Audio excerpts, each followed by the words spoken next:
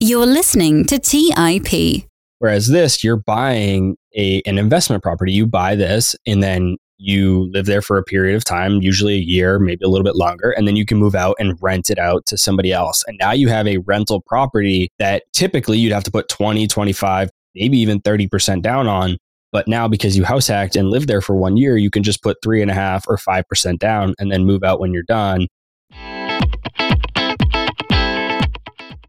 On today's episode, I bring my co-host Robert Leonard back onto the Millennial Investing Podcast to discuss his new book, The Everything Guide to House Hacking. Robert is the VP of Growth and Innovation at the Investors Podcast Network, as well as the co-host of the Millennial Investing Podcast and the host of the Real Estate 101 podcast. He's also the founder and managing partner of the real estate investment firm Piranha Capital.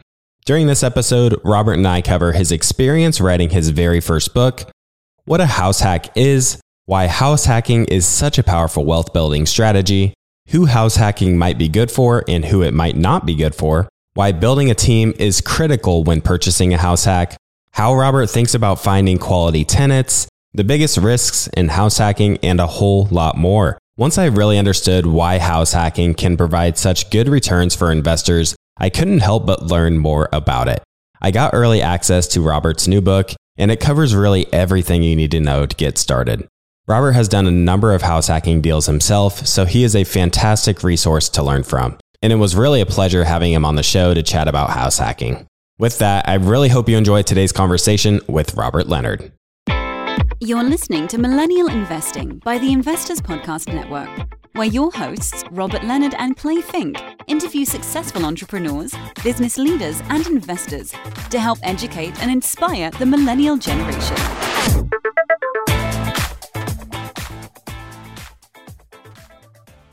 Welcome to the Millennial Investing Podcast. I'm your host, Clay Fink, and today I bring back Robert Leonard, my co-host, to be a guest on the show. Robert, welcome back.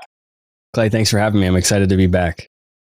Now, you and I have both interviewed a number of authors, which is one of my favorite parts of being a host of Millennial Investing. It's fun getting to know the author while you're reading the book, before or after, because it just kind of feels like a more personal experience. I really like that aspect of being a host. So super excited to have the opportunity to chat about your book today, The Everything Guide to House Hacking.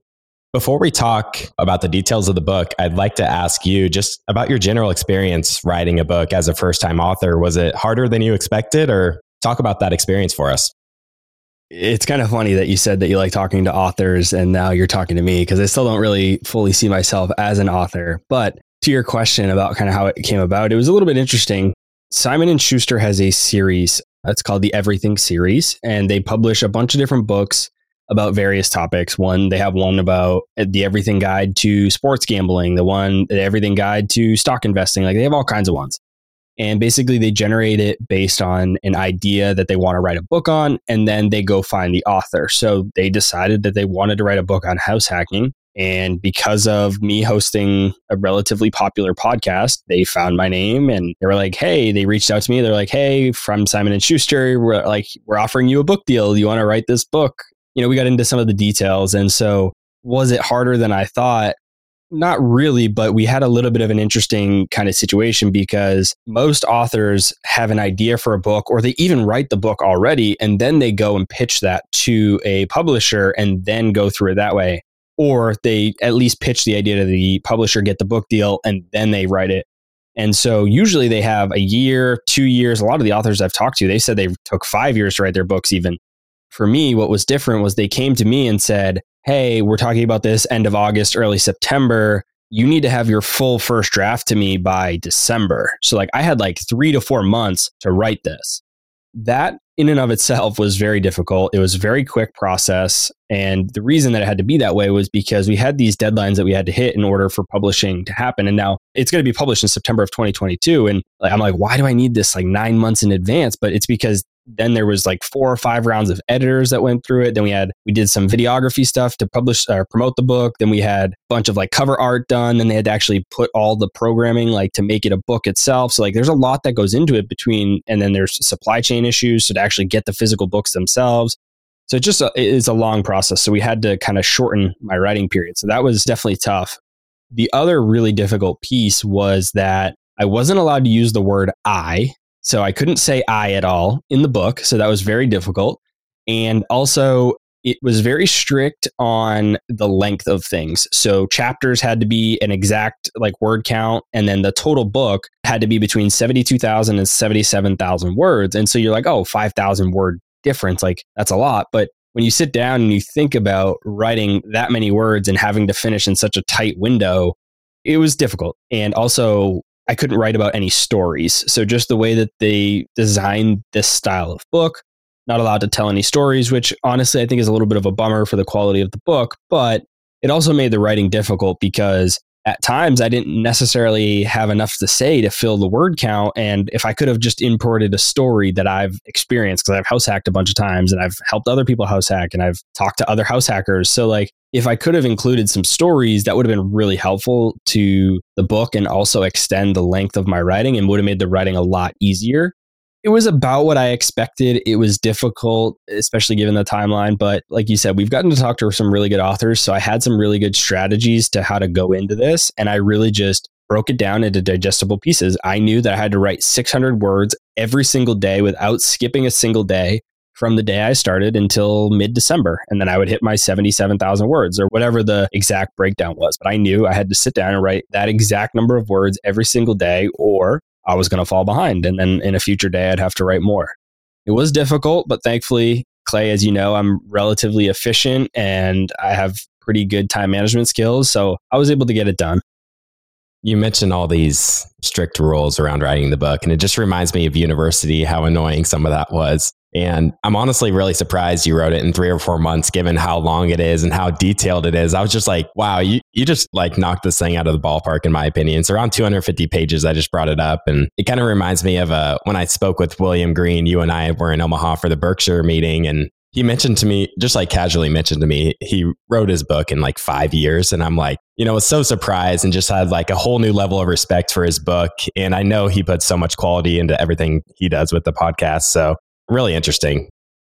Yeah, it's definitely hard. And, I've heard kind of both sides of it. I've talked to some people such as William and some others who said that I actually have 2 friends who are also in the podcasting space and they also write books, and they were assigned a book from their publisher, but they had no end date. And they were assigned the book a year ago. They've made no progress. They don't lack motivation. They're not they are very motivated, very successful people.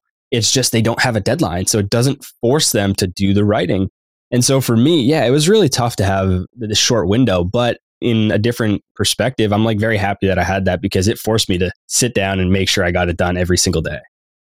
Like I mentioned in the intro, your book is called The Everything Guide to House Hacking. So for those who maybe haven't listened to too much of your show or haven't heard too much about your background in real estate, walk us through what exactly a house hack is. Yeah, we can get into, you can make house hacking really difficult or really complex, but really in its simplest form, all house hacking is purchasing a property that has extra space that you're not utilizing and then renting out that extra space to reduce your expenses. So if let's just say your total mortgage is $1,000, you have some extra space, whether it's a bedroom, a unit, a backyard, a parking space, whatever it is, there's a bunch of different ways you can do it. Whatever you do to reduce that $1,000, maybe you get $500 a month for something, and now you only have to pay $500. That's house hacking. It's doing something where you rent out additional space in your residence to reduce your living expenses. It's funny you mentioned that Simon & Schuster reached out to you, asking you if you wanted to write a house hacking book. What makes you qualified to write this book? What's your experience like with house hacking and the deals you've done?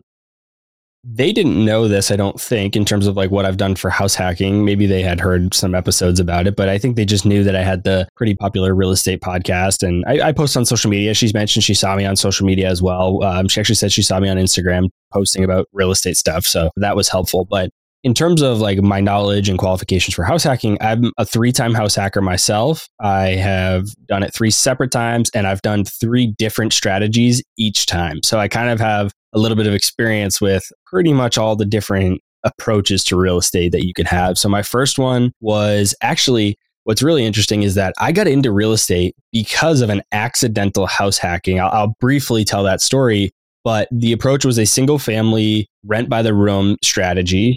Going into college, my dad told me that when I graduated college, I was earning a salary, I would have to pay him rent. And I thought this was fair, but I didn't really want to do it. And so I was 18 going into college. I knew I had 4 years to figure something out. And so I saved as much money as I could, learned everything I could. I was actually like all through college, worked almost full time, became a loan officer, started to do underwriting for loans myself. So I learned everything I needed to do to qualify for these types of loans and mortgages, not because I had no intentions of being a real estate investor. I just wanted to buy a house when I graduated college. So I didn't have to pay my dad rent. I told him, and I told all my friends and family, I said, before I graduate college or right after I graduate college, I'm going to buy a house so that I don't have to pay you rent. And so everybody laughed, thought I was crazy. Nobody in my family had ever purchased a house until my dad did when he was in his 40s. So it was just a different kind of experience. Nobody thought that I was going to do this. Sure enough, like I said, I learned everything I needed to do, put myself in a really good position, and I bought a condo, a small, pretty nice condo, my senior year of college, and I moved there. And I didn't plan on house hacking. I didn't even know that was a thing. I just, again, wanted to live there, so I didn't pay rent. And so moved in, and it was 2 bedrooms. I was a single guy by myself. And so I moved in, and I didn't even like open the second bedroom door for like a couple months. It was like 2 or 3 months where I don't think I even opened the door to go in there.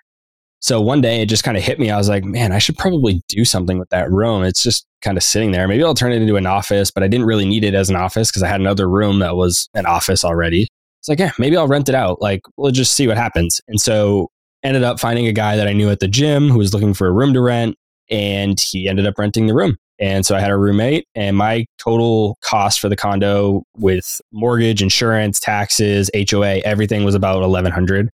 And he paid me about $700 or $750 a month. So I was living for like $350, $400 a month. And it was awesome. He worked nights. I worked during the day. And so he's home when I was at work, and I was home when he was at work. And so we pretty much never saw each other, and I got to live for really, really cheap, and it was great.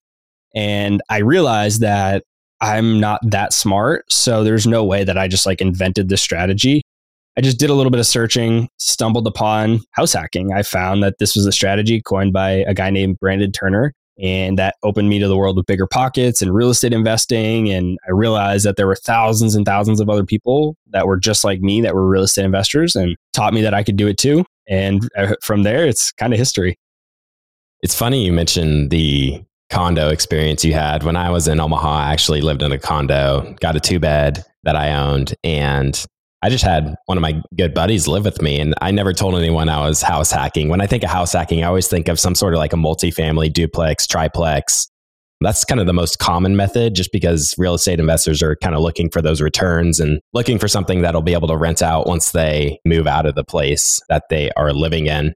Now, someone might be listening to this. They hear, okay, house hacking is a form of real estate investing, and a lot of people just don't want to be real estate investors. But I think once you realize the power of house hacking in terms of like the ROI and what you get for your money relative to what else you can do with that money. We talk a lot at TIP about opportunity costs. You know, you can spend an hour in a day only doing one particular thing. You can't do multiple things at once. It's the same thing with money. You can only put a certain dollar amount towards one type of investment, call it stocks or real estate. Talk to us about why house hacking is such a powerful wealth building strategy. There are so many different reasons, but we'll start with the very first one, which is down payment. You can purchase a property because it's your primary residence. You are able to purchase a property with, depending on what type of property, what type of loan, but you can get anywhere from 3.5% to 5% down on a property. And so, yeah, you can do that on a single family too, but that's not really an investment. That's more of buying a liability. Whereas this, you're buying an investment property. You buy this and then you live there for a period of time, usually a year, maybe a little bit longer, and then you can move out and rent it out to somebody else. And now you have a rental property that typically you'd have to put 20, 25, maybe even 30% down on. But now because you house hacked and lived there for 1 year, you can just put 3.5% or 5% down and then move out when you're done. And now you have a rental property for very low money down. So that's the first thing. The second thing is that it reduces your living expenses. I think that is massive. So for me, in that example, right, that I just gave about the condo, my living expenses went from $1,100 to $350 or $400 a month. Like, can you imagine how your life would be different or how you could do different things if you freed up an extra $700 or $750 a month? Like, now you can save that so that you can either buy another house hack in a year, or you can buy a rental property, or you can even spend some of it on yourself and just enjoy life, or whatever really you want to do with the money. Now you're not necessarily living paycheck to paycheck anymore. What I really like about this too is that it allows you, I talk about this kind of theory where it allows you to go on offense. Let's say that you take a job that you're working in a job that says $50,000, $60,000 a year, $70,000 a year is your salary, and you're spending every penny you have because you're what I call, and a lot of people will call, house poor, where you have a really nice house, you love your house, but you can't really do much else because your mortgage payment, your cost of living of just your housing takes up almost your whole paycheck. And so you're stuck. There's nothing really else you can do. Whereas you can't go on offense. You're always on defense. Whereas you could go on offense if you had lower housing expenses. So let's say you cut that way down because you house hack, and now you take a job that maybe pays $40,000 a year. Maybe you're in the short term, you're getting paid less. Before, you could never even you couldn't even like consider that. It couldn't even be an opportunity for you because you were already living paycheck to paycheck. Versus now, you could take that reduction to a little bit lower salary for a job you love, and so you're not miserable at work anymore, or B, a job with a much higher upside.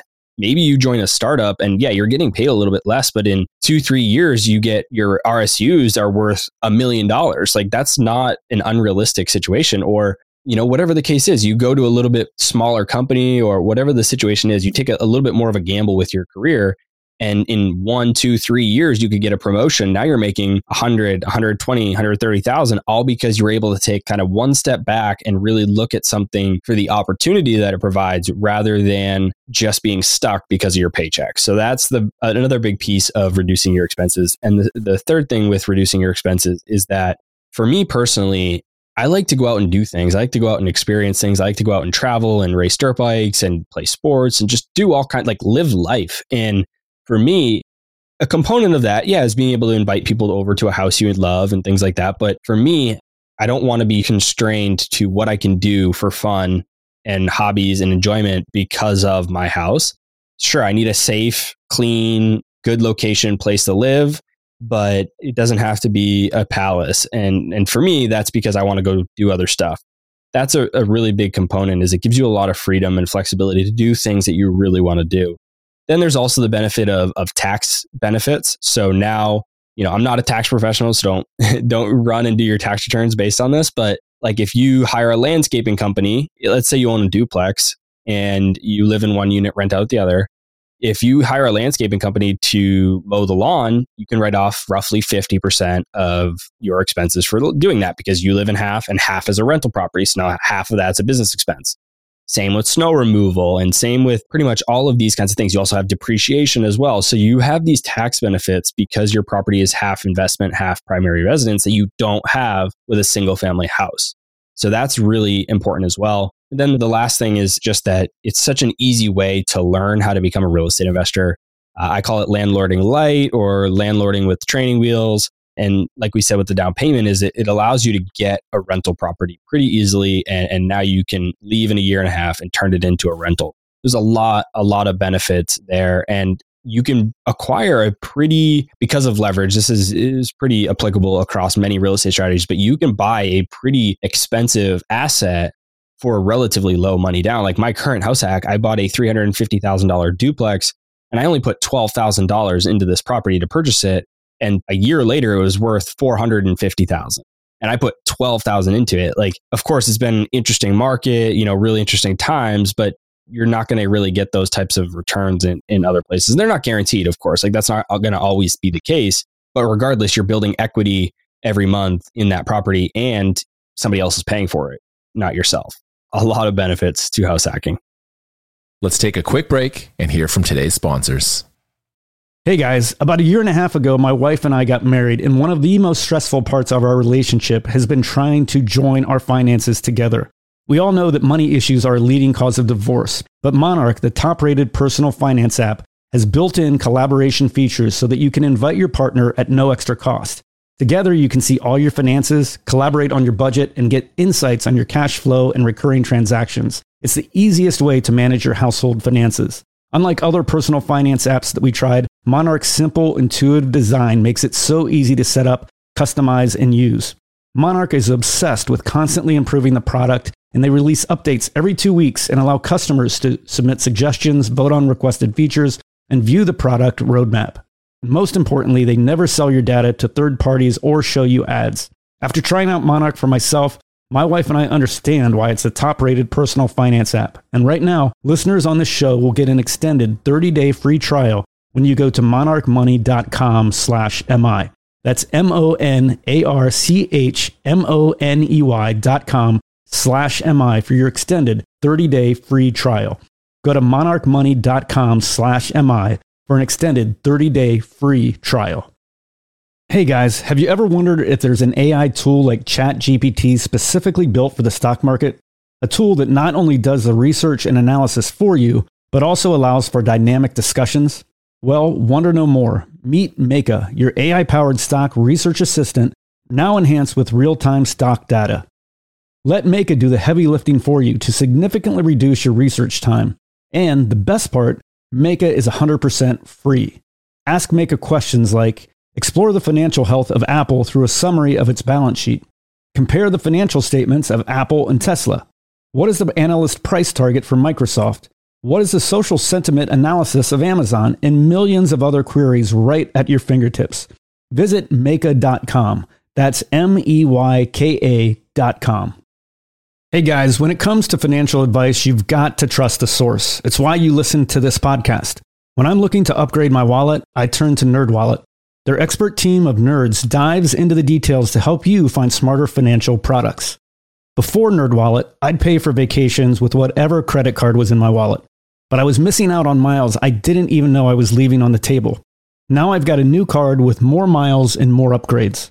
What could future you do with more travel rewards? A hotel upgrade? Lounge access, a free flight to a bucket list destination. Wherever you go next, make it happen with a smarter travel credit card. Don't wait to make smart financial decisions. Compare and find smarter credit cards, savings accounts, and much more today at nerdwallet.com. NerdWallet, finance smarter. Check out nerdwallet.com and start making smarter financial decisions. As with all cards, credit is subject to lender approval and terms apply. All right, back to the show. I love the playing offense side that you mentioned there. You know, you see a lot of people out of college, they'll go out and buy the new car, they'll go out and buy get married and get the nice house, and they really just strap themselves down to not put themselves in a position to play offense. And yeah, there's the one hand of lowering your expenses through a house hack, but also it reminds me of people I know that have purchased a house hack. For example, I have a buddy, he bought one in 2017, 2018, put around $10,000 down. And today it's cash flowing over $10,000 per year after he's already moved out of it. He has both sides of the duplex rented out, and now he's getting cash flow $10,000 per year. Like, what stock out there is going to give you 100% annualized return? And that's not even considering the other things you mentioned, the tax benefits. His duplex since 2017 to 2018 has appreciated significantly. And, that's not guaranteed by any means, but it's playing offense. It's putting yourself in a position to have that upside. Mine is the exact same situation. So like I said, I put $12,000 down. When I leave, I'll probably cash flow about $1,000 a month, I think, maybe a little bit more depending on when I leave. So my payback period is 1 year as a rental. $1,000 a month times 12 is my $12,000 back. And that's cash flow. That's not that's real cash flow. I took into consideration maintenance, repairs, CapEx, vacancy, all of that. This is just true net cash flow. And a payback period of 1 year is awesome. In your book, I also liked how you weren't overselling this strategy and you were being very realistic when explaining everything. You talked about how house hacking might not be for everyone. Some people are probably in a lot better situation to execute a strategy like this than others who just might be in a completely different part of their life. Who do you believe house hacking is good for, and who might it not be good for? I definitely think there are people who it might not be the perfect fit for, but I do think anybody can do it. So there's kind of a distinction there.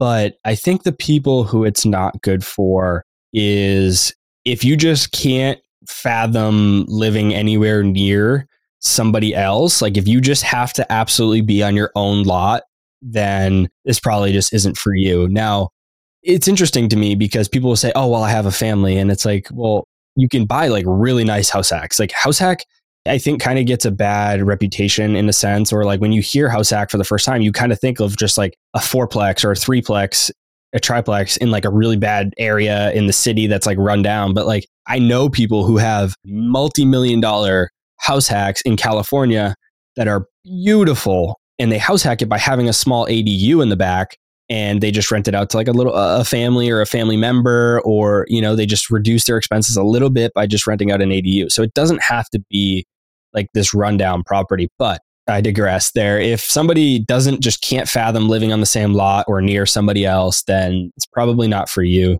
If you have absolutely no interest in being a landlord, it's probably not the best for you. I think there are ways you could hire property managers, things like that, to not necessarily be a landlord. But if you don't necessarily like want to be hands-on, then it's probably not the best strategy for you either.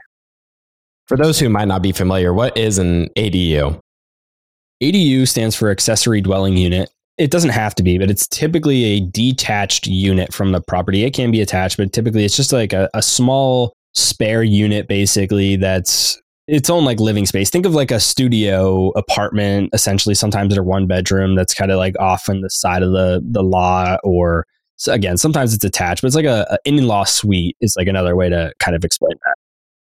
We talked about some of your previous real estate deals, and as I've gotten to know you, I know that you are interested in potentially getting another house hack in the future. Given your experience and what you know about real estate investing, I'm curious, what are some of the specific things you're going to be looking for and why? With my next house hack, I'm running into an interesting situation that from a loan perspective, that's making it a little bit difficult. But for me, what I'm looking for, and I think this is a really good example for people that say they don't want a house hack, because I don't necessarily need to house hack, but I still want to. And I'm doing it in a way that fits my lifestyle. Like I've done it 3 times now. I own rental properties. I financially don't need to do it, but I still want to because it does help. It definitely reduces expenses, and you can do it in a way that fits what you want. Like this one, my first one and my second one were not like the most optimal living situations that I could ever have. My third one that I'm in now, it got a little bit better. Now, my fourth one, instead of living in a fourplex in maybe not the best location, just so I can get like a really good rental property or reduce my expenses as much as possible, maybe I'm not going to go that route. Maybe I don't need to now because it's my third one. I'm doing a little bit better financially. As you kind of progress through doing multiple house hacks, you can change your criteria. So for me, now what I'm looking for, I want a place with land. I want to kind of get out of the city. I want at least 2-3 acres. Ideally, like 5 acres would be nice. Now, this is hard to find where I live. There's not typically multifamily properties on that much land. Now, I don't want to do a single family rent by the room strategy. That's not what I want to do right now. I've done that and it works, but it's just not what I want to do. So again, it's not so much that you can't do house hacking if you have certain criteria. You just have to find the strategy that works for you. And so for me, I want a multifamily, ideally duplex, that is on 2, 3, 4, 5 acres, not in the city, that is within 20 to 30 minutes of some locations that I need to get to frequently, like stores, friends, family, things like that. That's my criteria right now. Whereas before, I would have been a little bit more strict and cared more about the financial component. I'm also interested in learning more about maybe some of the biggest misconceptions around house hacking. What do you think keeps people from making that step and doing a house hack? I think the biggest thing is they just can't ever imagine living with somebody. And I think that that's just like the biggest misconception is you tell somebody that they need to house hack and they're just like, they automatically assume that it's going to be like college, like they're living in a dorm, that they're sharing this small 1-bedroom house with 5 other people and it's just a crappy living situation and it's just not fun. And so I think that that's the biggest misconception or concern that people have. The second, I think, is how difficult it is to be a landlord. If you do it right, it's not that difficult. I'm not going to tell you and preach that it's like totally passive because it's not, but it is relatively passive. And if you, like I said, if you do it right, it can be pretty easy to do. I think people overestimate the difficulty as well. One part I really loved about your book was how you outlined the importance of building a team. And that's sort of an interesting way to put it. When you think of building a team, you might think of building a company and having all these people on your team that are helping you deliver a product or service. And when you put it in the way that you did of building your team, it can almost feel intimidating where this person that's never built a business, they've never ran their own business, and they need to find all these people, find the right ones. And one person might be a really key to the success or failure of your house hack. So why do you believe a team is necessary, and who are some of the key members that should be on that team? So when I wrote the book, it is important to build a team and have a team, but I wanted to kind of explain that it doesn't have to be as scary or complex as people think. Because I could have just said, you need to build a team and left it at that. But I went into detail on how building a team doesn't mean you're not hiring people full time. You don't have to start an LLC, start a legal entity, hire these people full time, pay them salary, benefits, pay their taxes, do payroll, all that kind of stuff. Like, you're not hiring a full time employee. What it means to build a team really is, another way to say it is, you're just building relationships with a group of people that you can consistently rely on for your rental property. I call that building a team. You're adding them to your team because you have already vetted them and know that they're going to be in your corner. They can help you out in a situation. And so they're kind of like in your group, they're on your team. I personally think the best way to do it is to build those relationships before you need them. If you have a tenant who sprung a massive leak for some sort of water plumbing problem in their unit, or even yourself in your unit, it's a little bit different. You're kind of under the gun. You got to find somebody quickly, and you're not going to make the best decision when you're finding these people to come work with you, and you're just going to rush it because you're going to accept somebody lower quality than you otherwise would because you just need the problem fixed. Whereas if you know there's a couple different types of people that you're probably going to need at some point in your real estate career. You're probably going to need a plumber at some point, probably going to need HVAC. If your plumber can't do it, you're going to do your heating and air conditioning probably at some point.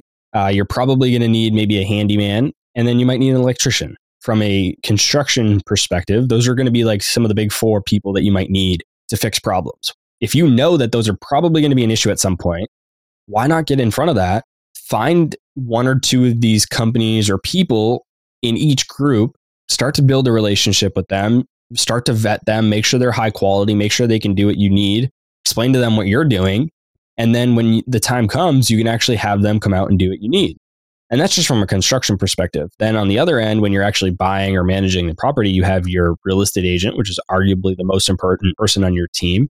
You can have a lender as well. A lender can be important. And then an attorney on occasion. You can even get a virtual assistant. Those are more on the business side. And then even maybe a CPA or a tax professional can help you as well. So again, it's really just building a relationship, building a business and working relationship with these people so that when you need them, you don't have to just kind of pick anybody because you're in a rush at that time. And knowing and having that relationship going in, you can have a lot more trust in what they say, their opinions that they give you. You feel a lot more confident about the decisions that you're making. You mentioned LLCs. Did you ever use an LLC when you purchased your house hacks, and maybe can paint some color on why? No, so you actually can't use an LLC when you purchase a house hack. That's the first thing. Generally speaking, when it comes to real estate, outside of just house hacking into other real estate strategies, I have a little bit of a funny story about LLCs because before I really knew anything, and I still have a lot to learn, but when I really knew nothing, I thought that I would never buy a piece of real estate without an LLC. I always said, I have to have an LLC to buy real estate. So when I went to go buy my first rental property, I opened an LLC. I was getting excited. I was like, all right, I'm ready to go. I'm ready to buy this property. Go to buy a property. Lender would not lend on an LLC. Like, okay, well, this is just one lender. Maybe, I'll find somebody else. No problem. I called almost 100 lenders. Not a single one would lend to an LLC on the type of asset that I was buying, which was just a single family house. It was a rental property. Turns out residential lenders will not lend to LLCs. The reason for that is because they have to be able to sell their loans to Fannie or Freddie. And in order to do that, it can't be to an entity. It has to be to an individual. Said, okay, well, I got to figure something else out. So I ended up doing that in my personal name. And then you can do an LLC for commercial if you use commercial lending. Totally different situation. But when it all comes down to it, house hacking, you cannot use an LLC for your house hack. That makes sense. Now, I'd like to talk a little bit about tenants and finding a deal. In regards to the tenant side, say someone goes out and purchases a duplex, they're going to live in one side because many times with something like an FHA loan, it requires you to live in one of the units, and then you'd go ahead and rent out the other side of the duplex. And a common perception I think people have when it comes to renters is that they're not going to treat something as well if they're renting it versus if they owned it. How do you go about finding quality tenants that you're more comfortable with them living in your space and that they're going to take good care of your asset? Yeah, there is some truth to that. Regardless, it's not just houses, whatever it is. You let your brother borrow something, you let your dad borrow something, you let anybody borrow something, your friend. People just don't take care of things like you do when you own it. It's just the way it is. You hire a property manager to manage your property. They don't manage it as well as you will because it's yours. You care about it more than anybody else. There is definitely some truth to that. Now, when it comes down to the tenants, the very first thing is the type of asset that you're buying. It's a pretty logical thing. I think a lot of times if people just slow down, spend some time. I know Buffett talks about this a lot. He spends more time. People should spend more time thinking. He spends a lot of time thinking. If you just slow down, did a little bit of critical thinking and thought about some of these things, it would make perfect sense to most people. And so if you buy a fourplex that is more designed like an apartment and it's in the middle of a city, maybe not the best area, what kind of tenant do you think you're going to get? You're probably not going to get the highest quality tenant. You're probably going to have some issues there. They're not necessarily going to be bad tenants, but they're probably not going to take the best care of the property. Versus you buy a beautiful duplex in a great part of town with great school districts, maybe a little bit of land, maybe, it doesn't have to be acres and acres, but half an acre, a quarter of an acre, a nice little yard fenced in, a nice area with good neighbors, things like that. What kind of tenant quality do you think you're going to get there? Much different than the more apartment style fourplex. And then even within a duplex, if you get a up-down versus a left-right townhouse style, you're going to get different style tenants because up-down is more like an apartment, left-right and townhouse style is more like a single-family house. The very first step is deciding what type of tenant do you want. And you can't just say you want the best tenants because sometimes you need to make a sacrifice a little bit because, in reality, that fourplex is probably going to make a little bit more money than the duplex. It's just kind of the way that the math works, the way that the numbers work on a house hack. You're going to sacrifice a little bit of profitability. And I talk about this in the book. I have a nice explanation of it on my website that explains there's this comfort versus profitability diagram. The more comfort you give up, the more profitability you get. The less comfort you give up, the less profitability you get with a house hack. And so that's the very first step is pick the right property that's aligned with the quality of tenant that you want and also with your goals, your financial goals. The second thing is you have to have the right screening criteria when you're searching for these tenants. You need, not only from a legal perspective, you have to have a definition for what kind of tenant you're going to accept, but more than that is you need to set it strict enough that you're okay with that quality of tenant. Like the law says you should have a list of qualities that you're looking for in terms of like credit score, background checks, jobs, income, things like that. But there's a difference between setting your credit score minimum at 600 versus 500 or 700. Those are going to lead to different tenants. Or if you require 3 times the gross monthly rent as your income, that's going to be different than if you require 1 times gross monthly rent. That's going to be a different tenant profile. If you require a clean background check with no criminal history, that's going to lead to a different tenant profile than if you allow certain crime or, delinquencies or bankruptcies, things like that. It's really defining your criteria to fit the type of tenant that you want. I really like that perspective, actually. And it kind of reminds me of my good buddy. He had the duplex essentially in the middle of Omaha. And when you think about the location and kind of the building, it was a pretty old building, but the location, it was like 5 minutes away from a medical school. So I'm pretty sure all of his tenants are just like graduate students that honestly take really good care of it. They want a place that is very affordable. It's a 3-bed. They all live together. And since they're so busy with medical school, they really don't have the time to really tear the place up. I think the tenant side is really an area where you can get creative and really think hard. Like you say, what type of tenants is this going to attract? Like I said, if you really think about it, think about like, where would you want to live at different stages in your life? When, maybe you're coming out of college, you don't have a lot of money, you might not be the best tenant either. Where would you be willing to live? What could you afford? That's going to probably be the similar tenant profile that you would get in that property. And then maybe if you're a little bit older, think about that. You're 25, 30 now, like what can you afford then? And just think about different locations, type of property, design, style. I mean, there's so many different things that can kind of change what type of tenant you're going to get in that unit, or even bedrooms. Now, generally, when people want to go out and buy a house hack, they aren't searching city by city. They're looking in the city they're currently in, assuming they're not moving for a job or anything else. How can people know if the market that they live in, or the market they're analyzing even, is a good or a bad market? So this is interesting because you either make the decision to live there or not, kind of in a sense. Like, house hacking, like you're either going to live in the town or you're not. So you can look up the data and decide if it's a good city, if it has the demographic data points that you want for a city that you're going to invest in. But if it doesn't, if you've already decided that it's the city you want to live in, then it doesn't really much matter if it's a single family or a house hack. Like, the city is still the city. So it kind of just is. And now what I personally recommend is, you probably are not forced to stay in the city that you're in. Like, the reality is, talk about this in the book, is if you really want to make something happen, you can probably move 15, 20, 30 minutes away around the city that you live in and still make it happen. Maybe that's just because there's no deals in the city that you live in for the type of deal that you want. Or maybe it's because there's a city 15, 20 minutes away that has a lot better demographic data that makes it for a much better investment. So maybe you go there for that reason.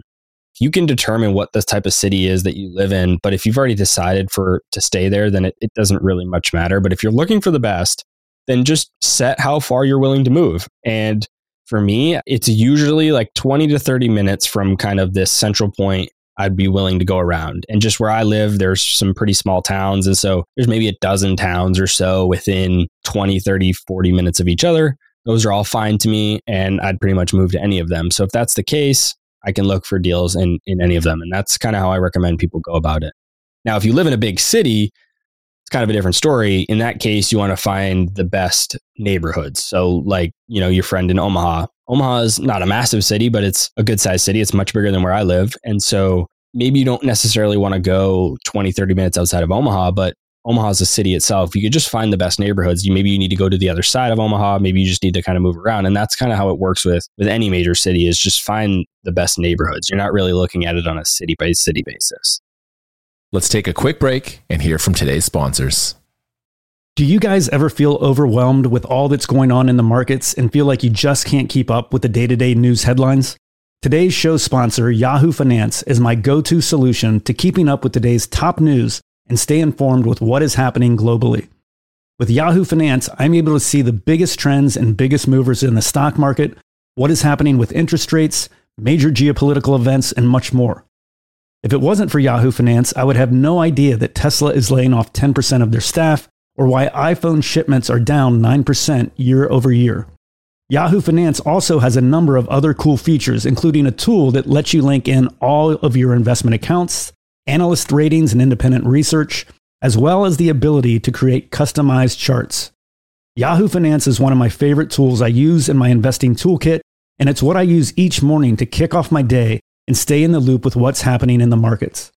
Join more than 90 million monthly users today and get comprehensive financial news and analysis at yahoofinance.com. The #1 financial destination, yahoofinance.com. Hey guys, when it comes to financial advice, you've got to trust the source. It's why you listen to this podcast. When I'm looking to upgrade my wallet, I turn to NerdWallet. Their expert team of nerds dives into the details to help you find smarter financial products. Before NerdWallet, I'd pay for vacations with whatever credit card was in my wallet. But I was missing out on miles I didn't even know I was leaving on the table. Now I've got a new card with more miles and more upgrades. What could future you do with more travel rewards? A hotel upgrade? lounge access, a free flight to a bucket list destination. Wherever you go next, make it happen with a Smarter Travel credit card. Don't wait to make smart financial decisions. Compare and find smarter credit cards, savings accounts, and much more today at nerdwallet.com. NerdWallet, finance smarter. Check out nerdwallet.com and start making smarter financial decisions. As with all cards, credit is subject to lender approval and terms apply. Quick math. The less your business spends on operations, on multiple systems, on delivering your product or service, the more margin you have and the more money you keep. But with higher expenses on materials, employees, distribution, and borrowing, everything costs more. So to reduce costs and headaches, smart businesses are graduating to NetSuite by Oracle. NetSuite is the #1 cloud financial system bringing accounting, financial management, inventory, HR into one platform and one source of truth. With NetSuite, you reduce IT costs because NetSuite lives in the cloud with no hardware required, accessed from anywhere. You cut the cost of maintaining multiple systems because you've got one unified business management suite. You improve efficiency by bringing all your major business processes into one platform, slashing manual tasks and errors. Over 37,000 companies have already made the move. So do the math. See how you'll profit with NetSuite. Everything seems to be more expensive these days. I've noticed this at my own businesses that I've run. You'd be wise to find proven ways to cut costs and boost performance at the same time. By popular demand, NetSuite has extended its one-of-a-kind flexible financing program for a few more weeks. Head to netsuite.com/MI. netsuite.com/MI. That's netsuite.com/MI. All right, back to the show. One question I'm super interested in is how you go about finding your deals. You know, the obvious way to find a deal is just look on the MLS. Anyone can get online, get on Zillow and see what's for sale in the real estate market. And I think that can almost be a little intimidating for people. They either see something where the numbers work and they're just like, oh, it must be too good to be true if no one's picking up the deal because of all these real estate investors that are out there constantly looking for stuff. And then a lot of the stuff on the MLS, I think, might not have the best numbers. So that might kind of hold someone back from going into a deal. Talk about maybe how you go about finding a deal. Do you use the MLS or what approach do you use or recommend? So let's break down both of the different ways. You either have on market, you have off market.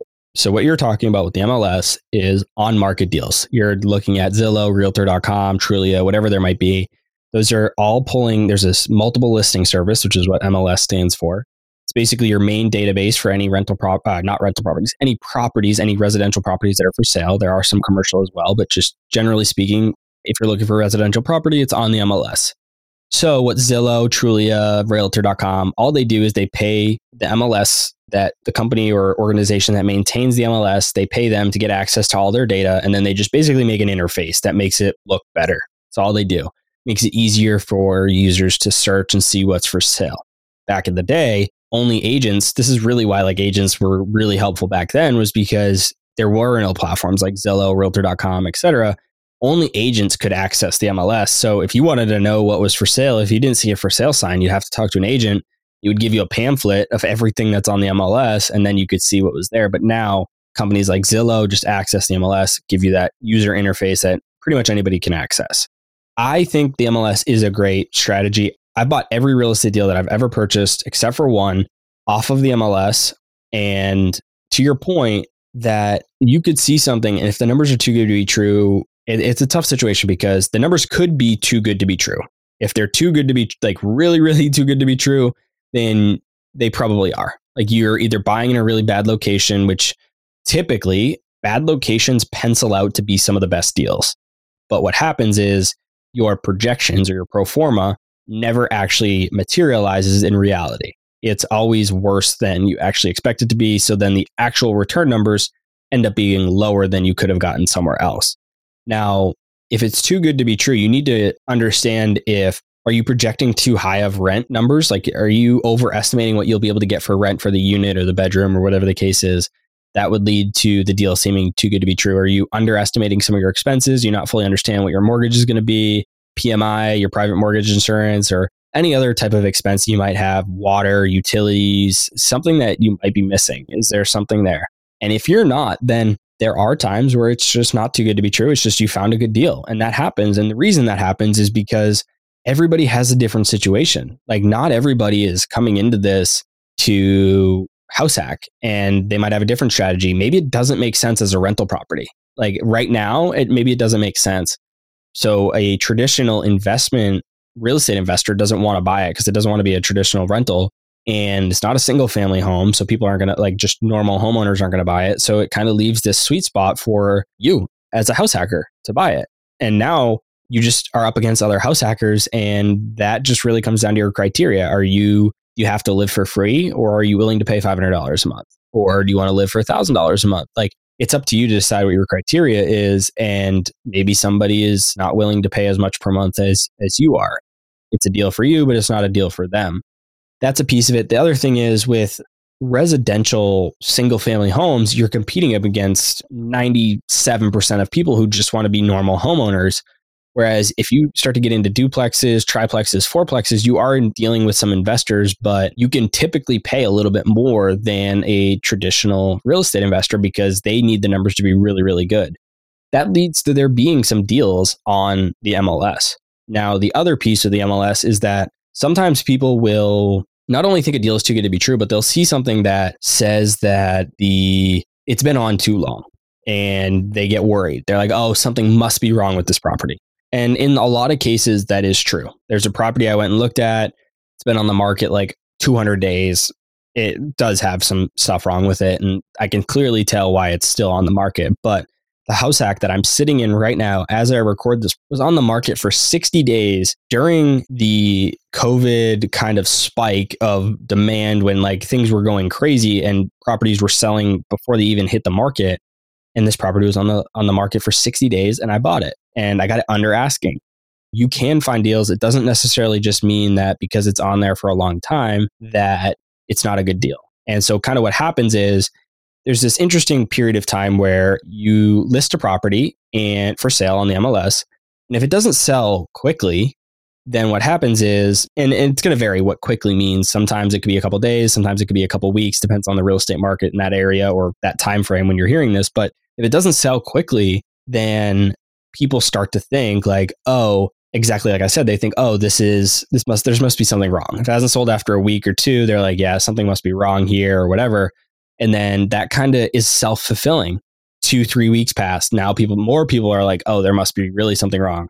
A month, 2 month passes, and they're like, yeah, something's definitely wrong here. And 90% of people will just avoid that property, and they're done with it. And really all it could be is that the listing agent listed it too high at the beginning. And that's all. And so people weren't interested. And so it just kind of sat and sat and sat. And what you need to do is just go in there and make an offer as to what you're willing to pay. And so that's exactly what happened for me. Was they just listed it too high. And so it kind of fell into this self-fulfilling prophecy of how the psychology of listings and days on market work. And I was able to pick it up for a little bit under asking, and ends up being a great house hack. These are kind of all your on-market strategies. Now, off-market stuff, absolutely possible. Anybody can do it. It's a little bit more complex. You got to get a lot more in the weeds. It's probably, I would say it's a little bit more complex than most people want to go, especially for their first house hack, but it is possible. And so I'll just briefly explain how you could do that. There are different sources on the internet. Crexy is one of them. There's a bunch of different ones. And CoStar is another one. There's a bunch. You go on there, you buy these lists. And what these lists are is it's public record of, and you can define the criteria. You say, okay, I want any multifamily properties that are in this area that are built after this year. And you buy the list. It costs, depends on how many criteria you have, how many properties, et cetera, but $50, $100, couple $100 to get this list. You get a list of every single property in the town or city or whatever area that you have picked. And you'll get a list of every single one. You'll get the owner's information, usually email, phone number, whatever is publicly available.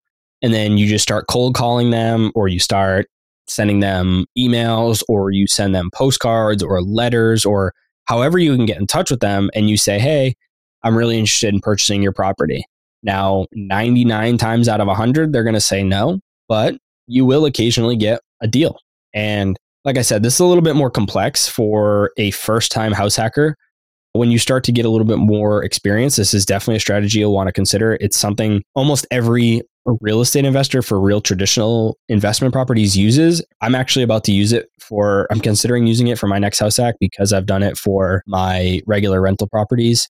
And kind of the model for them is that they'll send out 10,000 and they're just looking to get 2 or 3 deals. If they get 2 or 3 deals out of this, they make 100x what it cost to send out those 10,000 letters. They're happy to do it. I just had a guy on the podcast the other day. He sends out 10,000 letters a month and it costs him like $6,000 or $7,000. He gets one deal and it pays for the entire year of sending 10,000 mailers a month. So it can be a valuable strategy, especially for a little bit more sophisticated investors. But yeah, it's definitely possible for a house hacker. It's just a little bit more complex. I also wanted to ask you, how much does it actually cost to get into a house hack? Let's just use an example of, say, someone's buying a duplex. They're doing 3.5% down. We'll just throw a purchase price out there just to put actual numbers on it. We'll say it's $300,000 property and they put 3.5% down. That's around $10,000 for the down payment. What other costs or other things that should be thrown into consideration, whether it's closing costs or extra reserves or maybe anything else I'm not thinking of? Yeah, there's 2 big things, closing costs and reserves. You kind of hit the nail on the head there. But closing costs is a broad term that can encompass a lot of different things. You have lender fees, whatever, like what the lender is going to charge you to originate the loan. You have prepaids, which are your prepaid in taxes, prepaid insurance. Usually you have to pay for a year insurance up front. You have appraisal, title fees. You have credit report fees. You have like all kinds of fees that you have to pay that all encompass your closing costs. And it really varies drastically where you're based because a big chunk of that is how much you have to pay for taxes, your prepaid taxes. And you live in an area that's really low tax. It's going to be different than if you buy the same exact cost house with the same exact lender fees, just in a higher tax areas. Closing costs for me, I purchased a $350,000 house. I had $10,000 in closing costs and $12,000 for my down payment. So it's $22,000 total to close. Now, the reserves piece is another thing that's interesting. Your lender's going to kind of have their own calculation in terms of like what you have to have for reserves in order to qualify for the mortgage. But this is a different type of reserve. This is what I talk about in the book is that if you can get into a property, let's just use round numbers of $10,000. Let's say you could buy a house hack for $10,000. I don't necessarily think it's the best idea or most prudent idea to buy a house hack if you only have $10,001 to your name. Like that's just not really a good idea because Murphy's Law, which says anything that can go wrong will go wrong. And if you're in real estate long enough, you'll know that when you buy that house, as soon as you move in, hot water heater is going to break or the heating system's going to go or it's going to need a roof or even something small, plumbing issues, toilet, whatever, something is going to go wrong. And you're going to have to pay to fix it. And it's not always going to be like that, but there are going to be situations where this happens and you want to make sure that you have reserves. These reserves can cover if the tenant doesn't pay, maybe you buy a duplex that isn't rented out on one side yet. So you need to cover the mortgage, the full mortgage for a month or 2 months while you find a tenant. These are all the types of things that reserves are good for. So I would not buy a property if you only have the absolute minimum that you need for a down payment and closing costs. The last thing I want to mention about the closing costs is that my personal approach is I almost always use a seller credit because seller credits reduce the amount of cash that you need to close. So in my case, again, $350,000 duplex, $22,000 bill to close, which was $10,000 for closing costs, $12,000 for down payment. And so I asked the seller for what's called a seller credit, which just means they give me cash back at closing, and you're allowed to apply that to your closing costs. I asked for a $10,000 seller credit that covered all of my closing costs. So instead of having to bring $22,000 to the table, I only had to bring $12,000. And there's a lot of different ways you can ask for that. You can make your offer, and let's just say you offer $350,000 and you can ask for a $10,000 credit, or you can go above their asking price and offer a little bit more so that it nets them the same. For me, I knew I would prefer to offer a little bit more on the purchase price than have to bring in the cash myself. So he was asking $360,000 for the property, and I was going to offer $340,000 as my offer. But instead I said, you know what, let me offer $350,000 and ask for a $10,000 seller credit. On his end, he still gets a net sale price of $340,000. So it's just like if I had offered $340,000 for a purchase and didn't ask for a seller credit. except the difference is now I get $10,000 towards my closing costs that I don't have to bring at closing. House hackers are usually getting into house hacking without a lot of capital. It's a really, really, really good strategy for people getting started without a lot. It can help reduce the amount of cash you need to close. Before we close it out, I'd like to hit on the risks a little bit as well. Someone might be listening to this and just be like, let's do it. Let's go buy a house hack. Let's go read Robert's book and do this thing. But as you know, most definitely, there's a lot of thought and a lot of hard work that goes into this. And it's not a quick process. Just to close a house takes about a month. It might take months to save up the money. There's all the time put into, finding the property. When it comes to house hacking, could you hit on some of the risks that go into the strategy? Well, there's no risk in reading the book. So go pick up the book and read it because it definitely won't hurt you in any way to do that. But in terms of house hacking itself, there are definitely risks. The biggest risk, and you pretty much have this no matter what when you own real estate, whether it's a single family house and you don't house hack, or you do house hack, or you own rental properties or whatever the case is. But your biggest risk is liability. That's somebody slipping and falling. That's somebody starting a fire. Anything can happen on your property that is some sort of liable issue that you as the owner of the property will be liable for. And that can happen. It's just an increased risk with house hacking because you have tenants that live there. And so if they slip and fall and you were negligent, then, that's going to lead to some big problems. That's a risk for you. But I caveat that by saying that can happen on a single family house. My dad and some of his friends were out snowmobiling in the winter, and they were like four, almost best friends. And they got home from a snowmobiling trip. They all hopped out of the truck. One guy slipped and fell, broke his back and his neck or something in the guy's driveway. And they were all best friends. He sued him, got couple $1 million out of it. And that's just a risk because he owned the house. He wasn't house hacking. It was just a single family house that he owned, and the driveway was icy. And so you have this legal risk, this liability risk, pretty much anytime you own real estate. It's just increased a little bit with house hacking. The other thing is you are accepting sometimes a higher mortgage payment than you otherwise would. So I think the right way to do it is that if you were willing to buy a $300,000 single family house, then you should also buy a $300,000 house hack. If that's the case, you pretty much have no risk because you were already willing, from a mortgage perspective, you have no risk because you were willing to pay $3,000 for your single family house. So if the tenant doesn't pay, then you're just paying what you would have with the single family house. So it's not really, you don't really have as much tenant not paying risk there. What will happen though is people will buy a single family house for $300 and then maybe buy a house hack for $400 or $450, just random numbers. And now if the tenant doesn't pay, they're at risk of having to cover the full mortgage payment themselves, which they may or may not be able to afford. That's another risk is tenants not paying. You have tenants who might destroy your unit on the other side. You'll have to kind of deal with that. When you go to sell, depending on what kind of property you bought, there might not be as much of a buyer market for that property. So if you buy a duplex, triplex, fourplex, the risk, there might not be as many people who want to buy it on the back end when you go to sell. Whereas if you have a single family house, that's a good fit for most people. So it's a little bit different clientele. And those are I'd say are pretty much the biggest risks that you have with house hacking. Robert, well, I really appreciate you joining me today. I really love the book. I encourage anyone who enjoyed this conversation to go out and give it a read. Before we close it out, Robert, I just want to give you a chance to give any final closing thoughts, if you have any, and where the audience can connect with you and go buy the book. Yeah, so you can pick up the book. Pretty much one of the cool things about being with a major publisher is that they get the book everywhere. So Walmart, Target, Barnes and Noble, Amazon, it's pretty much anywhere you can get books, they are there. You can even request it at your local little library or bookshop so they can get some copies in there if they want. But yeah, it's pretty much available anywhere. Of course, check out the podcast. If you're listening to this, you probably already do, but definitely be sure to check into the podcast. You can follow me on social. My username is @Robert_Leonard. And then if you want to learn more about house hacking, you can go to everythinghousehacking.com. A bunch of cool resources there for everything that you need to know about house hacking. I forgot to ask, when does it get officially released and published? The official release date is September 6th. Awesome. Well, congrats again, Robert. Thanks again for coming on. Thanks for having me, Clay. I really appreciate it.